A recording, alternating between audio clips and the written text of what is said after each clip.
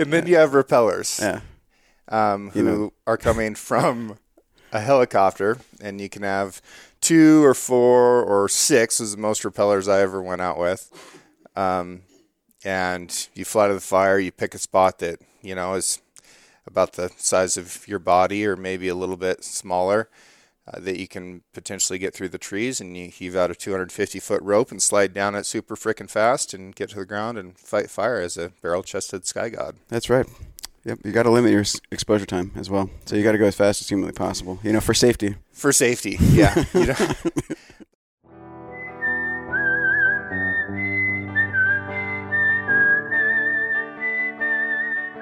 These are stories of outdoor adventure and expert advice from folks with calloused hands. I'm James Nash, and this is the Six Ranch Podcast.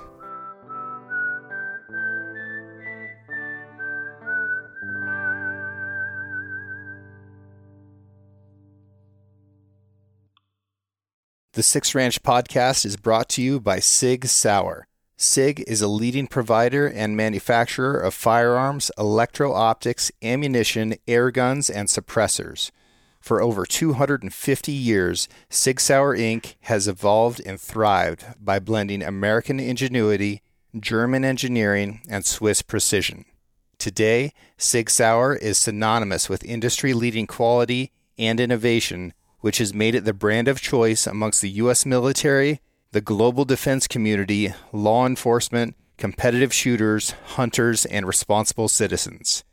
Sig Sauer is also a premier provider of elite firearms instruction and tactical training at the Sig Sauer Academy located in New Hampshire. For more information about Sig Sauer and its complete line of products, visit sigsauer.com. So where is Chelan? Chelan is a lake in northern Washington. It abuts the Okanagan National Forest and the North Cascades National Park. North Cascades is rugged. It's gnarly. It has huge cedars, big cliffs, awesome rocks, crazy weather, fun lightning storms. Devil's Club for days. It's so fun. That's some good stuff. That's kind of like... Yeah. Nah, that's where we really like to go. It's just a thorny jungle, and when it burns, it does so pretty seriously. Mm-hmm. Yeah. Were you repellent at the time? Yeah. So I had 3 years of that stuff, and that was one of those years. I can't really actually remember which one, but yeah, the one time that all of our gear got burned up and we got evac'd off a ridge was up in that general area, Lake Chelan, somewhere mid lake, not quite exactly to the national park yet, I don't believe. What is a repeller? Well, James, like you would know, it's a dope that has nothing better to do with their life than slide down a rope out of a helicopter at lengths of 250 feet, I think was the rope length. So, right. So there are 3 different occupations, or I don't know if that's even the right word, but there's 3 different kinds of Type 1 firefighters within wildfire. So you have hot shots, you have smoke jumpers, and repellers. Hot shots, like a 20-man crew, they go out and dig line. They're hardcore all day, every day. Big fires. Yeah, work on big project fires, some really good sawyers. They do big backburn operations. Mm-hmm. And then you have smoke jumpers, bunch of divas, right? Yeah. Very concerned about their hair. They get better snacks. They're generally skinnier. Probably skinnier. Yeah. Probably hairless. So smoke jumpers jump out of, what kind of airplanes do they use? The Sherpas. The Sherpas? Yeah. So how many passengers can the Sherpa hold? I'm not sure, man. I'm not a smoke jumping, slick skinned guy. Right, but you're an aviation guy, so that's all right. So you cram a bunch of smoke jumpers into this airplane, and they fly around, and they find a fire that suits their fancies, and they kick out some weights with streamers on them, and looks like toilet paper if you throw it out of a window. Yeah, it looks like they just heaved out some toilet paper. Mm-hmm. And then depending on how those things flutter on the way to the ground, like it's, that like gymnastic thing where they do like the ribbons. Yeah, exactly. That's exactly what that looks like. Right. So then the jump master, spotter, whatever we want to call it, the head jumper, he determines based on how those things flutter to the ground where to kick his dudes out, and they jump out, parachute down to the ground, and then work on the fire for a hot minute or two until it gets away from them, and then they call in the hot shots to come. Or they just never get to the fire because they're hung up in a tree for like 3 hours, and they're hungry, and they're crying, and they just want to come down, but they can't. And then you have rappellers, who are coming from a helicopter, and you can have 2 or 4 or 6 was the most rappellers I ever went out with. And you fly to the fire, you pick a spot that, is about the size of your body or maybe a little bit smaller, that you can potentially get through the trees, and you heave out a 250-foot rope and slide down it super frickin' fast and get to the ground and fight fire as a barrel-chested sky god. That's right. Yep, you got to limit your exposure time as well. So you got to go as fast as humanly possible, for safety. For safety, yeah. But it's a real thing. It and is. Like as you're rappelling down this rope, if this helicopter has a problem, then the spotter takes a knife off of their chest and cuts the rope wherever you are on it. It's a true thing. Yep. And the reason that they do that is because it is better for you to fall 249 feet than to get dragged by a rope as a helicopter crashes. Yeah, which would be bad for everybody involved, not just you. And it's always like, maybe not forefront in your mind, but it's definitely in your mind when you step out on the skid of the helicopter and you tilt back until you're completely upside down and then start sliding down this rope, that, hey, this big complex machine could have a problem at any moment, and I need to get to the ground right meow so that they don't cut the rope and I fall. Yeah, I'm glad that they went to the 2-engine machines over the single-engine ones. I think they stopped doing A-Stars and 407s and L3s or L4s. Yeah. Long Rangers. When 205s. Yeah. Back in, I don't know, a few years ago. Anyways, but using medium helicopters now, 2 engines, and seems to be a lot safer when you have 2 engines instead of just one. Yeah. Or at least it would seem. I think I only rappelled out of a 212 a couple times, maybe at John Day. And then the rest of the time was mostly out of 205s and then some out of some little helicopters. Like when I was in Salmon, I had to rappel out of a Long Ranger. And that was weird because instead of going over the top of the skid, you had to do like this weird pirouette thing between the skid underneath and the the belly. aircraft. Yeah, for CG. That was definitely comfortable. I'm too big of a guy to be pulling that stuff off. Yeah, It was nutty. I can't believe you did it, actually, now that you think it. Yep. So yeah, me and Mr. Ben Winter here, we rappelled together at the Fraser Rappel Base. Yeah. Northeast Oregon. Yeah, that was good times. Do you remember, you said, you remember my physical training regimen, which involved something that was special every morning. What was that? I actually don't remember that. I thought you remember some kind of special... the acoustics? Yeah. Special motivation in the morning. No, the first time I met Ben, we were stretching out, getting ready for PT, and he's going to lead PT for the day. And you were 19, right? Or 20? I think I was 19. Yeah. I was a little baby. And still are. It's okay though. Ben rolled up there and he goes, "What's up? I'm Ben." And he lifts his leg off the ground in a really dramatic way and just trumpets out a fart and goes, "Let's go." And then ran us all into the dirt as he should. But okay, so you rappel this fire, Lake Chelan. You remember much about the fire? No, just a small, smoky little tree struck by lightning, and then I think we had just gotten our gear out, and typically after they'd drop us off, they circle over the fire, check us out, make sure that we're doing all right, and then if we need any, we get our radios set up and stuff like that, and do a positive comms check with a helicopter or with the home base or on whatever repeater frequency we're using. And so I think we were kind of getting through that process, and during that time the weather changed and the winds picked up. So in the current situation in the part of summer that we're in, just the wind activated the fire, much like blowing on it out in the fire pit, and so it ignited a bunch of unburned fuel, so trees and bushes and stuff like that, and started to tear us up the mountain.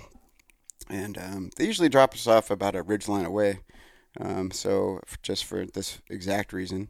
And so we're about one ridge away, so there's usually a valley that separates us and the fire, or a large burned over or rock scree or some kind of a protective area between us and the fire. So in retrospect, I mean, really it wasn't that terrifying of an experience, but we ended up packing over to an adjacent ridge where we got extracted off of that particular piece of land, and watched all of our gear get burned up in the process, and had a nice little show of fire and smoke and whatnot, and another free bonus ride and air tour over Lake Chelan, Washington, in the North Cascades National Park. So it worked out okay. Yeah, it's amazing how fast a fire situation can change. Yeah. Like it can go from, on the right day, early August, it can go from a single tree that's smoking to something that will just jump up and kill you in a bad way in such a short amount of time that it's almost hard to comprehend. But it's really cool, though. I mean, I really enjoyed that, and I still, like I compare every job that I do to kind of doing that. Yeah. Like basically being in small and remote areas with 2 to 4 man teams and doing the job that you're supposed to do, and taking care of the person that's next to you. And so, like, I've always approached, like, I guess every situation in life since then with that same kind of mentality. You know what I mean? Like, whatever it is that I'm doing, wherever I'm doing it, is the other person is depending on me just as much as I'm depending on them to be able to get me into or out of a particular situation that may or may not be, like, amazing. So, and we joke about it, but the reality is it's an extraordinarily difficult thing to rappel into a wilderness area in a place that you can't get any other asset into. You can't drive into it. You can't smoke jump into it. You can't do anything. You can't even get a helicopter into it because the reason why you're letting down out of the rope is because you can't land a helicopter there. So there's usually like lots of 150, 200 foot tall trees, like big, huge cedars in North Cascades, for example, But you just don't have a whole lot of options. So if you're blowing knees or elbows or you're, cut your finger off with chainsaw or something like that, I mean, you got you and the dude next to you, and that's it. Like, there's no other people there. There's no, there's no lifeguard or safety coach or OSHA or nothing. Like, it's just you and another dude. And that's the way I've operated my whole life since then. You know what I mean? And the tools you have a Pulaski, right? So that's an axe on one end and a hoe on the other. You've got a shovel with an obnoxiously short handle. Mm-hmm. You have a gallon of water a day. You have 3 gallons of water per person. So most people that fight fire tend to use water. We don't have that option. Nope. You get a gallon a day. And then you've got food for 36 hours. Yeah, something like that. And we've never wrapped up a fire in 36 hours. So You're definitely on a big food budget. In fact, we would have to watch a fire after we thought, like, this thing is completely done. We had to watch it for 8 hours during the heat of the day to make sure that the next day. So if you saw any kind of smoke whatsoever during the burn period, after you went ahead and engaged your small fire and watched it through that burn period and saw any smoke whatsoever pop up, like even a smoking little ember, it's like you reset for the next day. So I mean, I don't know about you, but I used to keep like at least a day and a half of food in that little belly, in our little belly bags that our line gear that we had on us on a daily basis. And so and it really, surprisingly, you can pack a lot of calories into a small package, if you use a bunch of, calorie dense stuff. So it wasn't, I don't think we ever really ran out of food without having like a serious issue. Did you guys ever run out of food when you were out there? We did. We ran out of food and water really bad on a fire with Norm and Jess and a couple other dudes, and it was up in the Wanaha Wilderness. And the fire ended up being a quarter of an acre or something like that, and we really hit it hard and just rototilled the entire section. It was 18 inches deep everywhere that we dug. Like we dug up the entire fire. There was no burning roots. There's nothing. And sat on it, did our watch, and there were some smoke jumpers across the canyon from us. And we knew there was no way on earth that a smoke jumper was going to hike out of a fire. We knew they were going to call in for a helicopter. Waited. Sure enough, they like, hey, we're going to need a ride out of here. I was like, oh, cool. Hey, while you're here, me and my boys could use a lift too. It's like, jackpot. We nailed it. And we brought in some extra stuff. Like, I think we had a blivet and, 300 feet of hose. A blivet is like this pyramid-shaped thing that can hold water. Mm-hmm. And so we had some extra weight. You already have a lot of weight. So your typical loadout on a fire, on a rappel fire, is going to be between 110 and 130 pounds. And, remember that you're not in a place that has a trail. Like, it's difficult to get out of there. So we brought in even extra stuff because we're counting. We called them knee testers, and hopefully you don't get rocked down on your way down. Yeah, no kidding. So hopefully, everything goes well and whatever. But in this case, the helicopter got diverted for another fire, and we didn't get the chance to ride out. But now we're out of food and we're out of water. So we had to hike out of the Wanaha, and it was a steep, brushy bastard. And I think it was like 4.5 miles to get out, and it took us about 12 hours. And everybody was in pretty bad shape by the time we got out. There's a couple cool things that happened though. There's like an old couple that were volunteering as a fire lookout, and they were listening to us die on the radio on our way out. And this gal baked some little pies for everybody. Excellent. So we had little pies waiting for us at the trailhead, and water and Gatorade, which was, a legitimate lifesaver. But I weighed my pack when I got out, and it was 152 pounds. That's a lot of weight to carry in a bad place for that long. But yeah, that was definitely a case where we ran out of everything.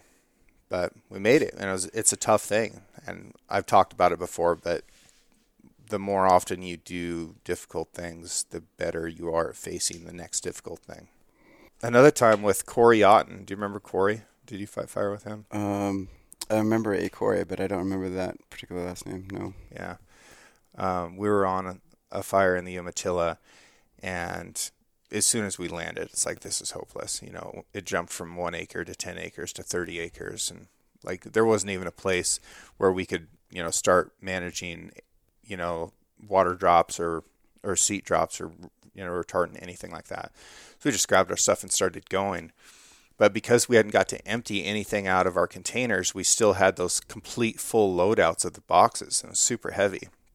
And when we were, a mile away from being able to get to a road, Corey's pack actually split his sternum, so he couldn't carry his pack anymore. And it was like, okay, do we leave this pack here and let it get burned up? Like, no, I got it. So I just strapped his pack onto my pack. Of course you did. Yeah, and carried it out. And I don't think I've ever quite been the same since then. But James got his sternum stretched. Yeah, I got everything stretched and compressed. Came out of there a whopping 5'4".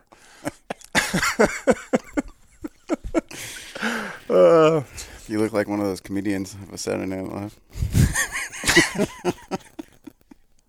Are they short? I mean, they're compressed. I don't know. Yeah. It's kind of hard to tell on TV sometimes. Mm-hmm. I don't know. So while you were fighting fire, you were also going to college in North Dakota.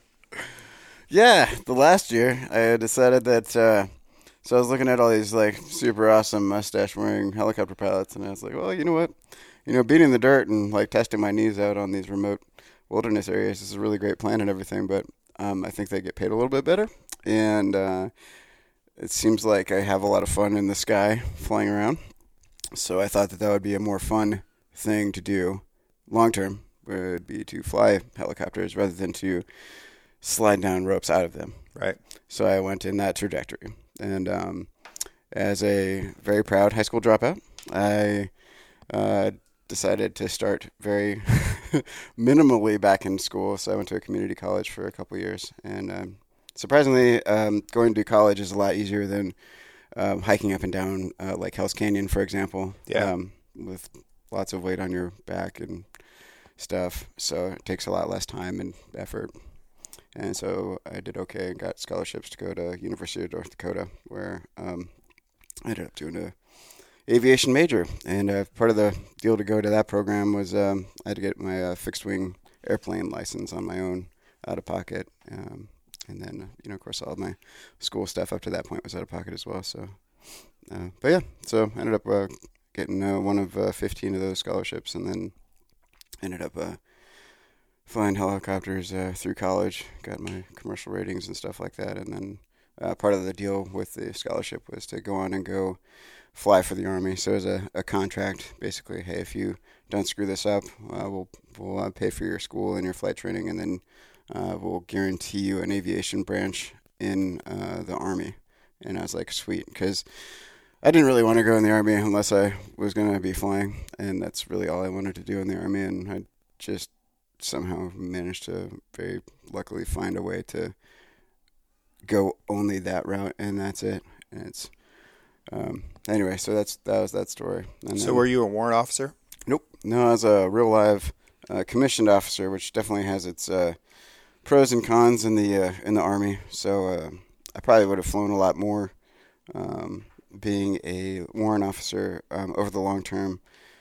But however, when I got done and out of college, I went through the flight school program down there at Rucker, and then I think within the first 3 weeks out of flight school, I was in Afghanistan for the first time in 2010. No, late 2011. Sorry, and yeah, so it's kind of interesting. You just get your check right out of flight school in Blackhawks, and then you're like in a foreign country a few weeks later, tying in with a unit that's already deployed overseas in small little FOB in eastern Afghanistan. So, yeah. What's a FOB? Oh yeah, that would be a forward operating base. So, and depending on who you ask, it was a large one because it had aircraft at it. So, we had amenities such as a hot food cooking kitchen, which is wow. I know not everybody gets that. Gucci. I know. Yeah. It got blown up, though, that year later on. So, I mean, it was short-lived. So that was really interesting. They made some really good Al-Qaeda and Taliban recruitment videos out of that. It's pretty sweet. Al Jazeera has a special on it. It's a FOB Salerno 2011 attack. Sorry, 2012 attack, June 1st. Anyways. In the last decade, how much time have you spent in Afghanistan, Iraq? Yeah, it's approaching 6 years now, so 11 trips. 11 trips, totaling 6 years in the last 10 years. Yeah, so most of 2012, 2014, 2016 were all Afghanistan, and then Iraq's been on and off since early 2018. So did you fly much operationally as a Black Hawk pilot? Yeah, I did. A ton, actually. Yeah, it's pretty cool. Flew 6 days a week. Was just integrated right in as part of the team in the 82nd Airborne, as part of Alpha Company, 2nd of the 82nd, the Red Hawks. And then we were attached to a task force called Task Force Wolfpack, which, I mean, obviously, like, what other task force would you ever want to be attached to? So that was actually kind of cool. And so one of my best friends from high school was a Apache guy, so me and him got to do a bunch of ops where, he'd come in and basically, lay down supporting fire, at least be ready with the trigger on the 30 mic, if we needed any kind of assistance and watching over us and stuff like that. So that was always a good feeling because, it's cool. It's cool to know the people that are like flying next to you to be able to complete stuff like that. But yeah, I think we did just about everything. I was really satisfied with this year, this 11 and a half months flying there, and I flew. It was close to 1,000 hours. It was like 900 and something or whatever, like more or less by the time we got done with it. And I wasn't the high time guy, which I think there's guys that flew like 1,300 hours that year, like the whole brigade. So all of the entire 82nd Airborne Combat Aviation Brigade, like up to that point, flew 175,000 hours that year. So it was like one of the highest tempo years for aviation support that they had in Afghanistan for I mean, actually, I think maybe ever. Like, just do the ebb and flow of the troop support over there and stuff. So 1,000 hours. Yeah. How many missions is that? So, it's hard to say because, you'd have your a scripted mission for the day, which is kind of like the general multi-use mission for the Black Hawk. So you'd be able to transport people from here to there, or get them from Salerno back to Bagram, or from Salerno to Kabul, or just one of the other like hundreds of like small little combat outposts splattered all over the place in Regional Command East. So that was kind of like our little area of operations from Salerno, which is kind of in the eastern central Afghanistan mountains, up to Jalalabad, which is like kind of a little bit more northeast, up to it's kind of like just the eastern half of Afghanistan. We'll just call it that and make it easier for everybody because it's kind of geographically difficult to keep track of that. But yeah, so in addition to that, so we'd be interrupted a couple times a day to go run like a hasty air assault mission for Rangers, or one of the operational detachment alpha teams, which is like an ODA team or A team, and that's a special forces team. We ran people back and forth to another little fob called, well, it's still there, and I can't say the name of it. It's right down the street from us. Yep. And but anyway, and did a bunch of work with those dudes, and took a look in some interesting places, and poked our nose in some weird little caves, and did vehicle interdictions, and did long line work with water drops. We did what are called speed bag or speedball resupplies, which are body bags full of ammo and food. So kind of like when we were doing our firefighting days, and we'd get like resupplied every once in a while with like food if we were out there for a few days. Right. So these guys are also out there on their like crazy, missions for several days at a time or whatever. Like we didn't really know who the customer was sometimes. It's just like, we have several of these like speed bags full of guns, ammo, food, whatever, maybe money, who knows. And we would, literally take them over this like ridge lines or whatever, where there'd be a couple dudes like sitting there with a chem light, windmilling that thing, so spinning it around in a circle on a string, letting us know where they're at. And you can pick up those IR chem lights on a windmill or a chainsaw from like, miles away. So it's kind of cool to, because you'd be flying out there with your goggles and stuff, and then just go pick them out and just drop off their stuff to them. They'd be good for another few days. So it's good to be able to support those guys like that. It's pretty fulfilling. What altitudes were you flying at? I think the mountains headed over towards Jalalabad are 13,000, 14,000 feet or so. Nothing too crazy. Like the real steep Hindu Kush are up in that northern part of Afghanistan. But we didn't really get that far up into that area where it gets into that 17, 18 plus thousand feet category. But flying above something that's already 14,000 feet tall, like you need oxygen, right?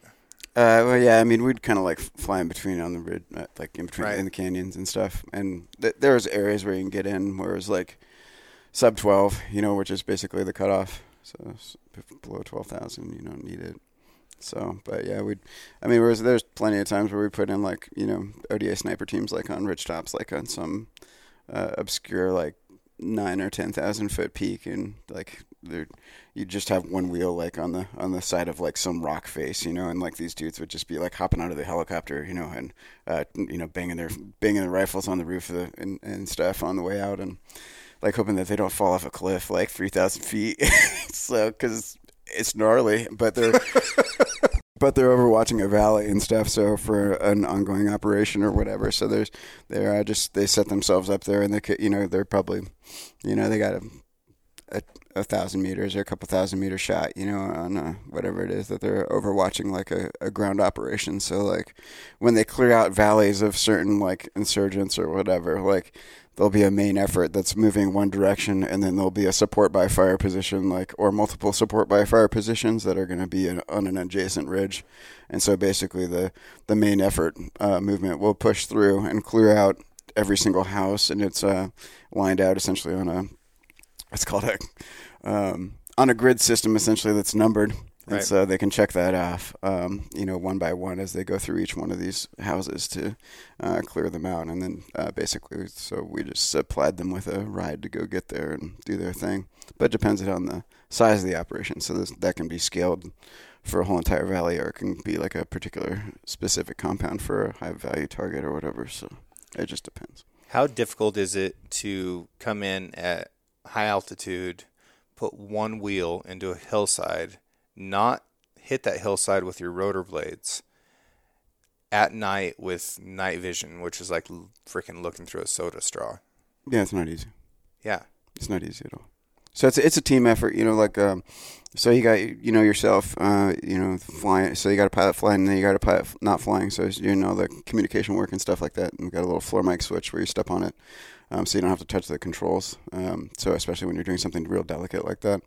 And then, so the pilot not flying would be doing all the comm stuff and nav stuff and timing. So like if you had a time on target, they would be like monitoring that and where you're at on the map.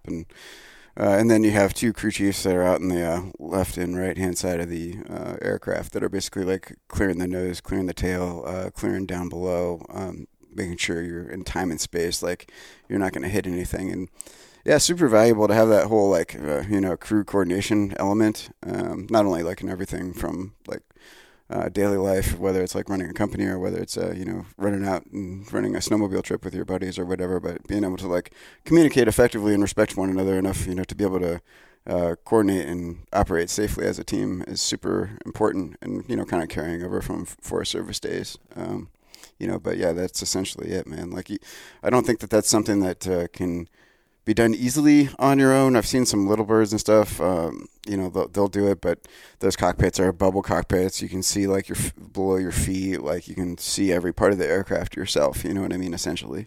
And I'm not taking anything away from those dudes, but I'm just saying that, like it's understandable that that's, a lot more easy to throw skids on the side of a building somewhere and kick off a bunch of operators or rangers or whatever off the skid doing that job versus with a little bird versus like with a big ass Black Hawk where you're kind of completely enclosed inside this gigantic cockpit and operating a 18 to 20,000 pound aircraft when it's all loaded down with mission equipment and dudes and all their crap. So getting shot at in a tank is scary at worst and obnoxious at best.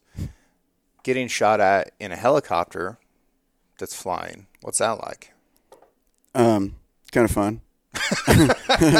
So because you've got an attack helicopter nearby that can come help you out? No. Yeah, so you know how like we had unforecast thunderstorms every so often too in Forest Service, and that was always fun to deal with. So we also had unforecast thunderstorms in Afghanistan, which is wild. Because like you're like, oh, it's just Afghanistan, some hot ass desert or whatever. Or at least that was my opinion. But at the time, back in the day, and man, yeah, that weather will come out of nowhere, and it is enormous thunderstorms. And I remember getting shot at one time with we were coming back from some fob like north of where we were at. I can't remember the name of all of them now, but and we got opened up on by a 23 millimeter anti-aircraft gun.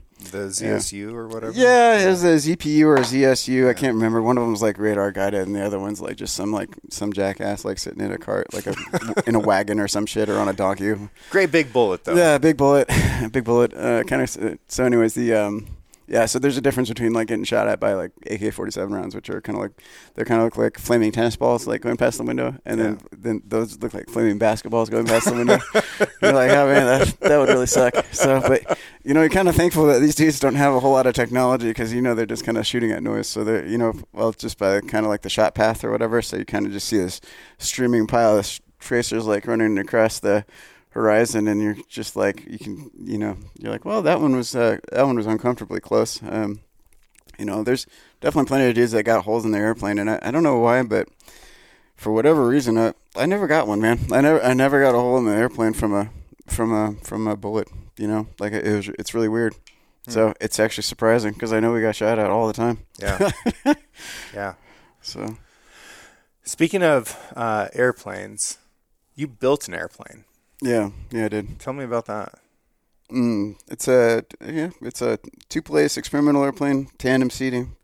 I could barely fit you in the back of it over a glorious ride over North Carolina. That was a glorious ride. Yeah, what was that? That was like 2013 or something. But anyway, so It goes about 200 miles an hour. It's really, really fun to fly. It's made out of fiberglass. It was a side project while I was in college because flying helicopters and going to school and doing RTC wasn't enough. And the way those wings are built is unique, right? What's that called?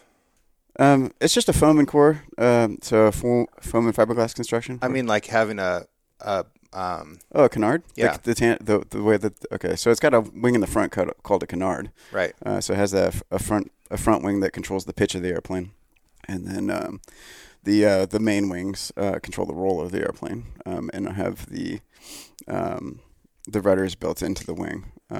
So anyway, pretty cool.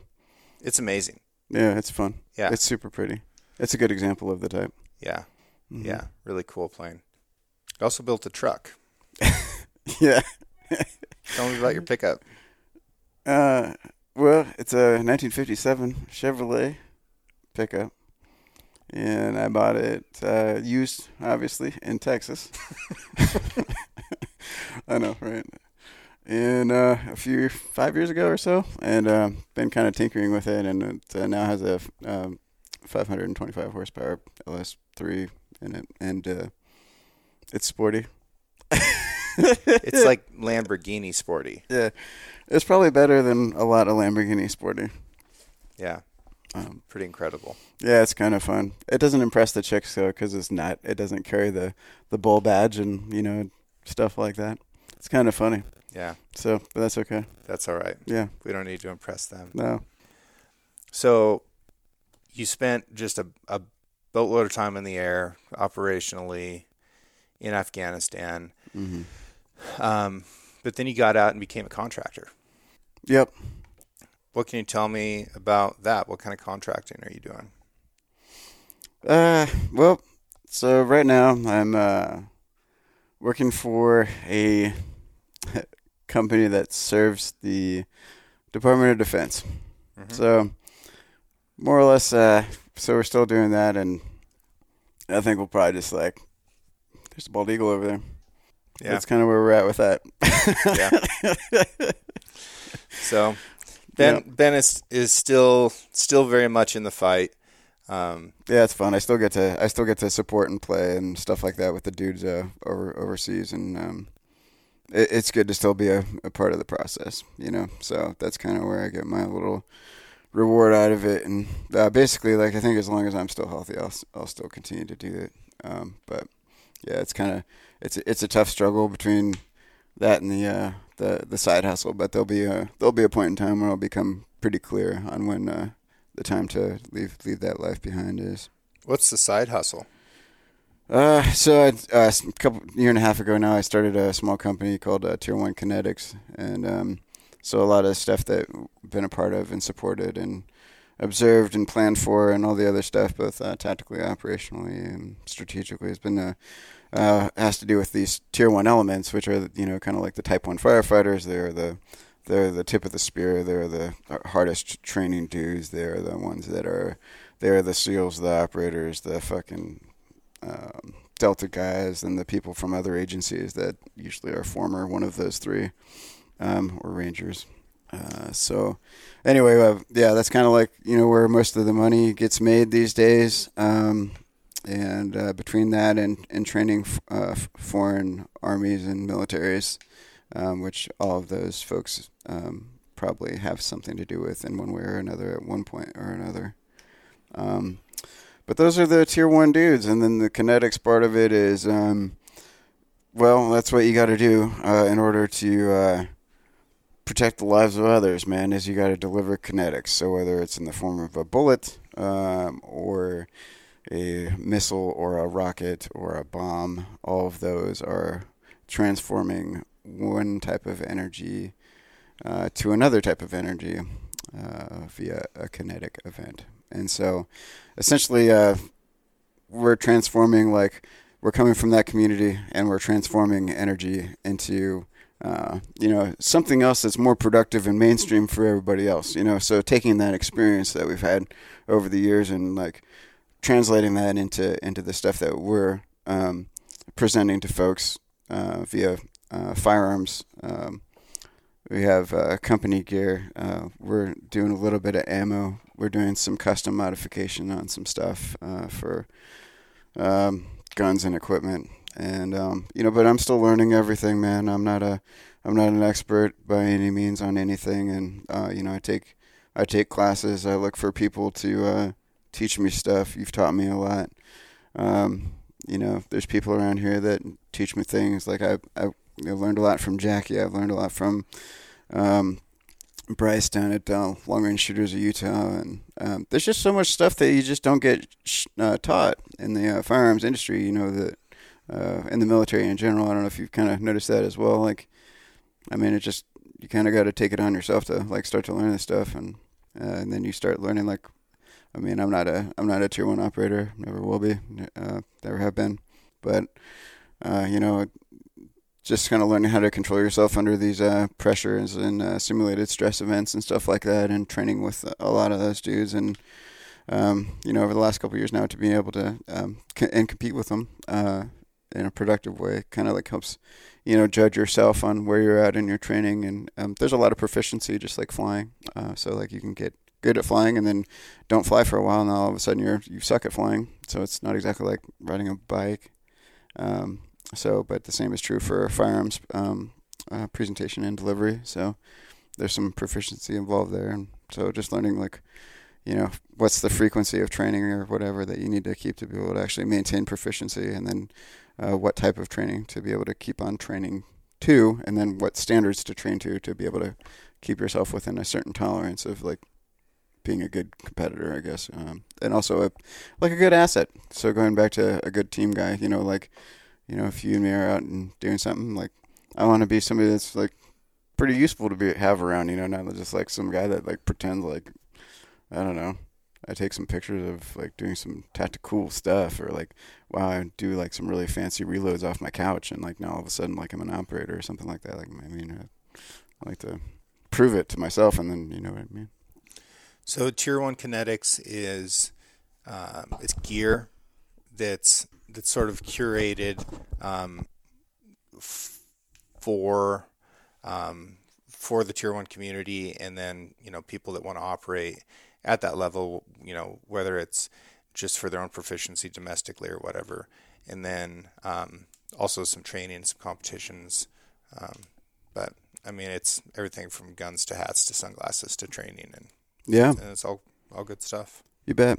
Yeah, and I'm just trying to deliver that quality, but also like on a tool level, we're not quite gonna deliver that. I just don't want to put people like normal working like dudes, like and men and women and people that want to own this stuff. Like I don't want to put them in a bind financially to actually like step into something that's like really useful, like has some cutting edge equipment like installed into the tool that they're going to be picking, and just have it be reasonable price wise, and then also perform extremely well. So I'm definitely like looking way outside myself. I'm definitely, like I said, not operator guy, but lucky for me, I know enough people in the industry, through a lot of people like yourself, that can do this testing for me and evaluate for me, and at least confirm or deny like my assumptions based on my experience. And so I do a lot of cross-checking like with other people to make sure that my stuff's like I'm not giving out like something that's gonna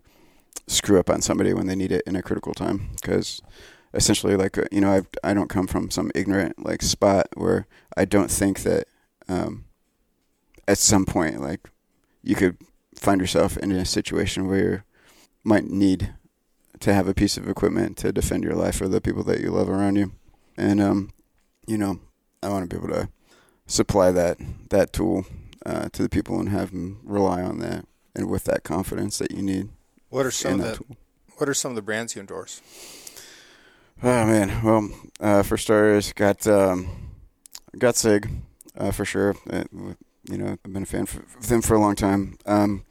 Glocks get carried all over the place out and overseas. Rome, I've been working with them for 2.5 years or something to get their gun like completely flawless and error free. So that's been an amazing project. And actually, that's kind of the reason why I even started the company in the first place, is just because I got sick of paying FFL transfer fees. And so it just worked out to be cheaper to just buy the FFL license itself. I wasn't even trying to really enter into this whole realm of business whatsoever. It just so happened that I just got sick of paying transfer fees for testing out this gun for Rome. And everybody agreed that it was a smarter solution to just get the FFL done. And so, what is Rome?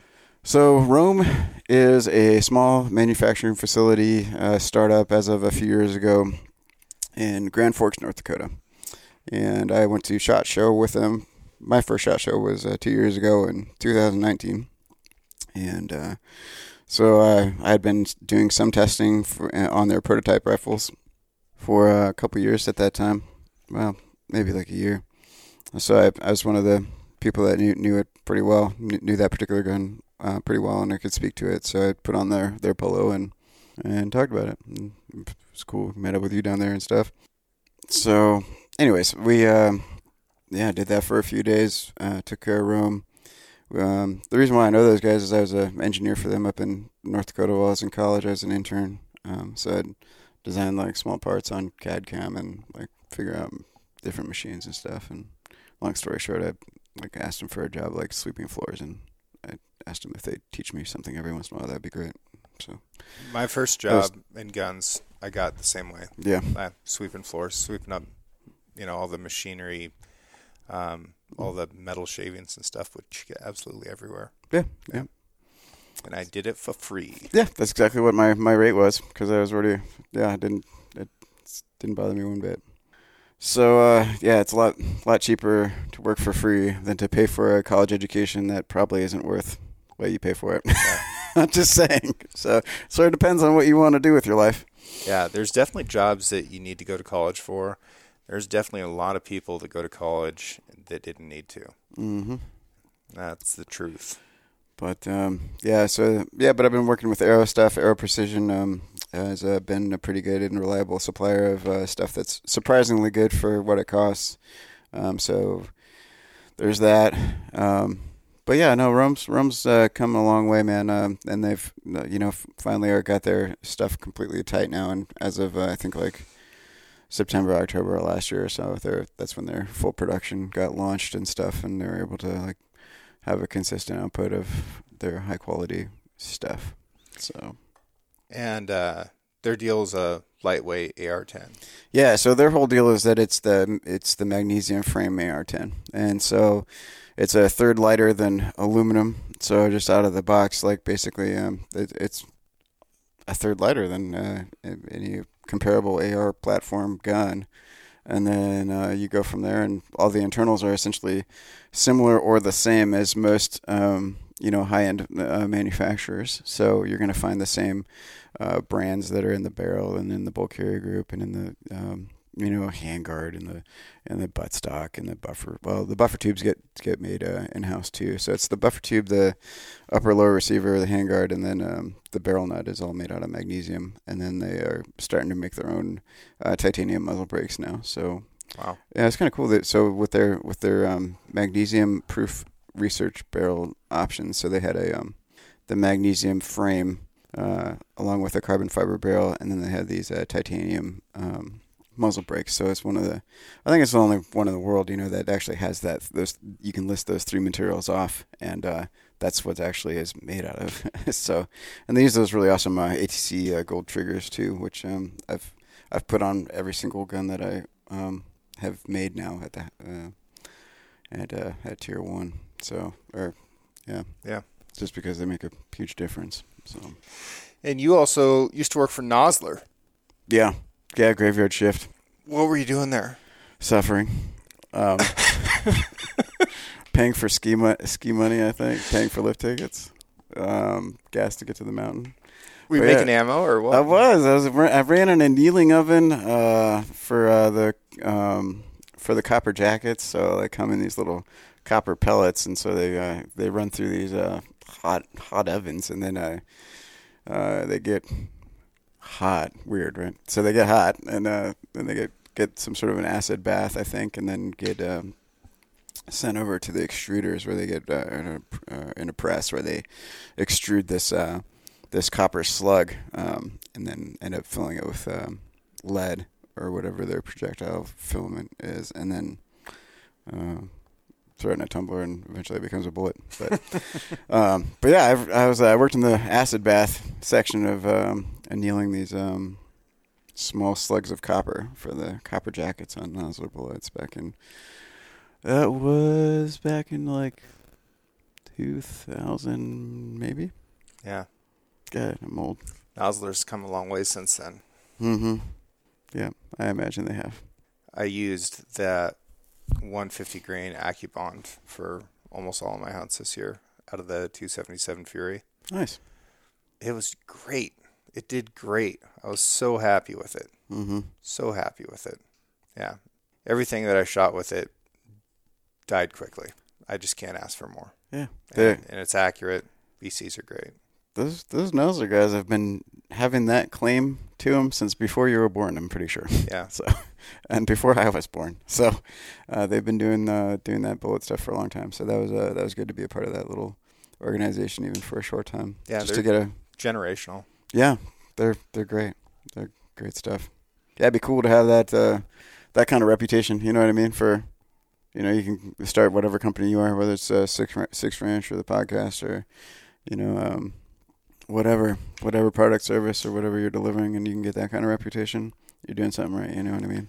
Well, and there's such a thing as generational knowledge too. Like, we're 6 generations deep on the Six Ranch right now, and there's been enough record keeping along the way that we can go back to the 1800s and be like, okay, what was going on at this time then, and is that similar to now? What are the differences? How's the situation changed? And how do we react to what we have now? How do we hold on to what we have? How do we move forward? How do we sustain it? And you need constant improvement. I think that's one of the things that people don't understand about sustainability. They think that it means preservation, just holding on. But you have to constantly seek improvement. But you can't take too big of a bite. It has to be incremental, because if you outrun your headlights, it's a bad thing. Mm-hmm. So, no, it is a neat thing. It is a neat thing. I love it when companies can hold on and when families can hold on and maintain interest and show respect to that genetic obligation to continue with the task. And it's not easy. It's not easy, but it's worth it. Yeah.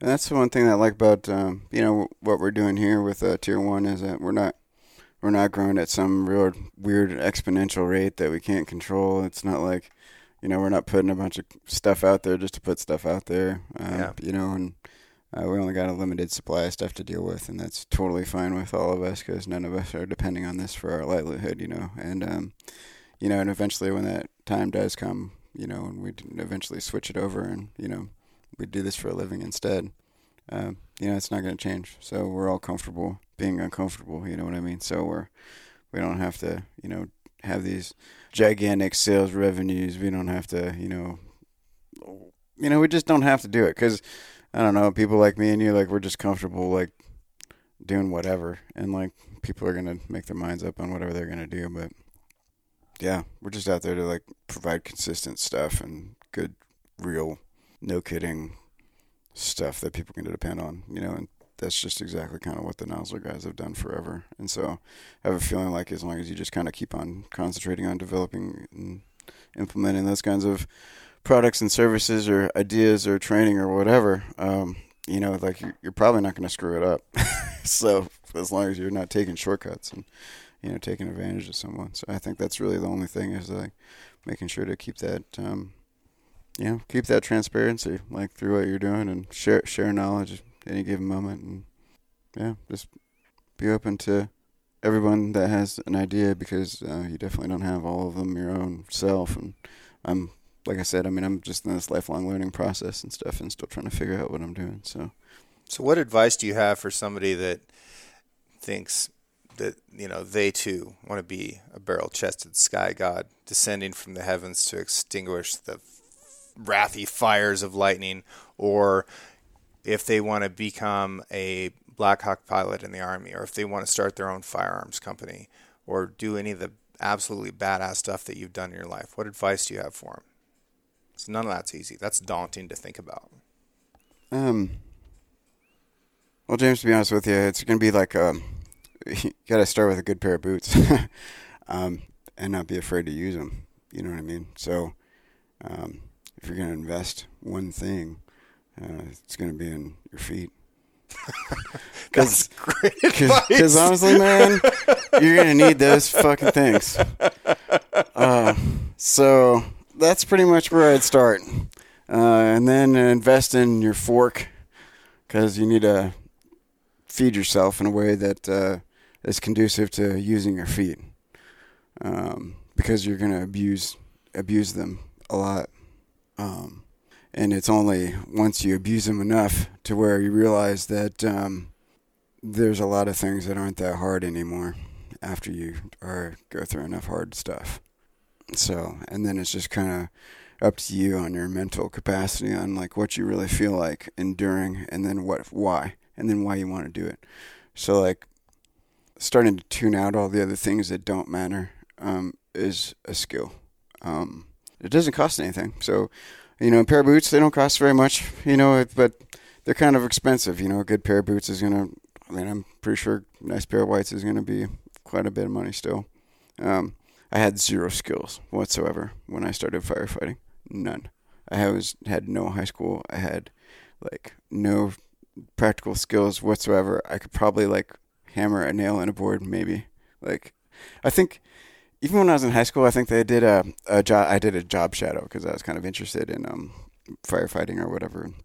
And the guy was like, well, I asked him that. I'm like, well, what kind of skills does it take to do this job? And he's like, well, can you chew bubble gum and walk at the same time? And I said, yes. Then he said, you're good. I was like, okay, well, hey, I can do this. So as it turns out, it's a touch more difficult than that long term, but it is what you make of it and where you want to go with it. But yeah, good boots, man. And then, being that determined soul, you got to look into yourself and see what it really means to you. Because once you start missing birthdays, holidays, pets die, parents pass away, people get diseases, people start dying. There's a lot of other things mentally and emotionally that are extremely difficult that, if you start paying attention and let yourself get bogged down in all that stuff, then all of a sudden you're distracted, and then now you have this victim excuse of why you couldn't do something.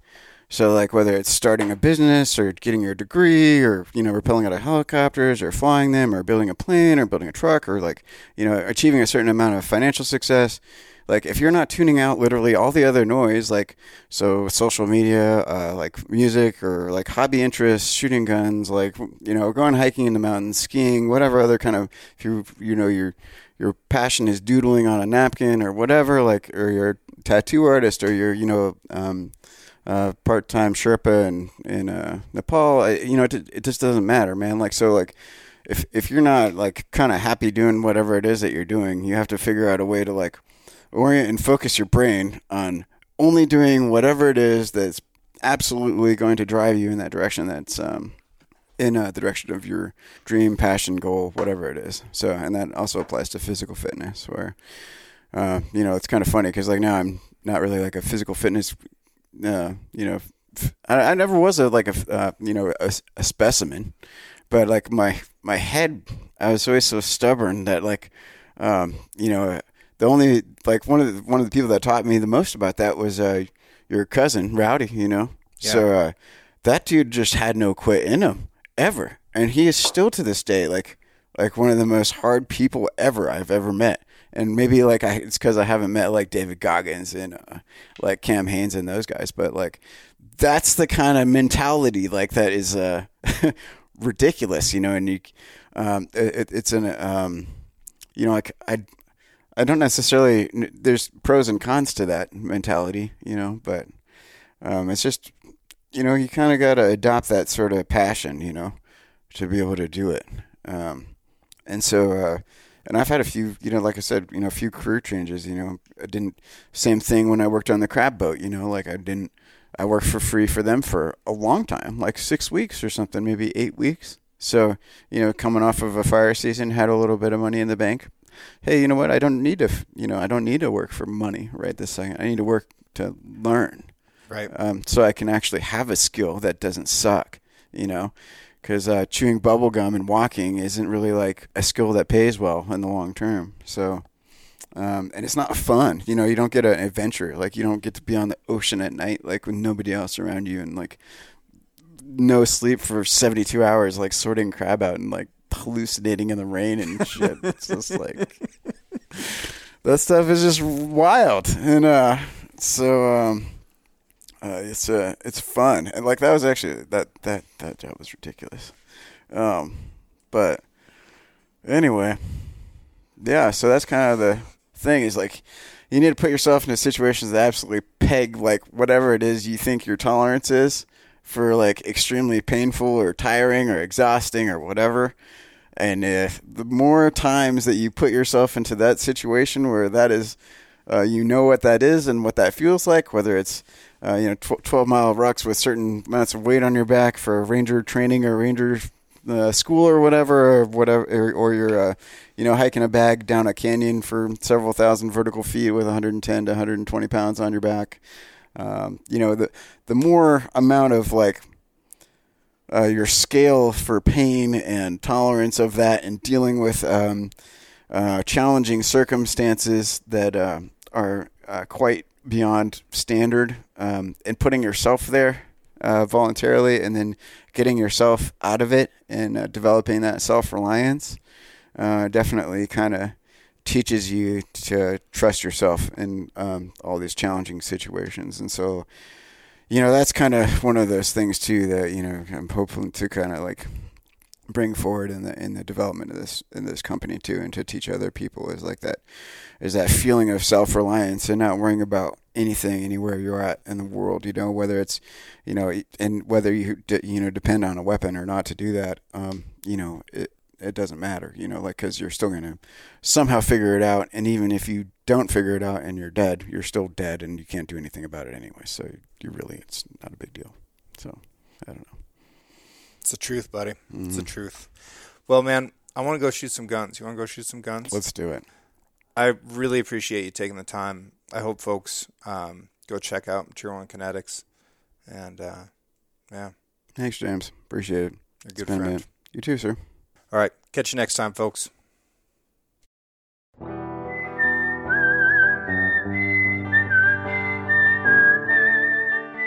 Thank you for listening, and I hope you enjoyed the show.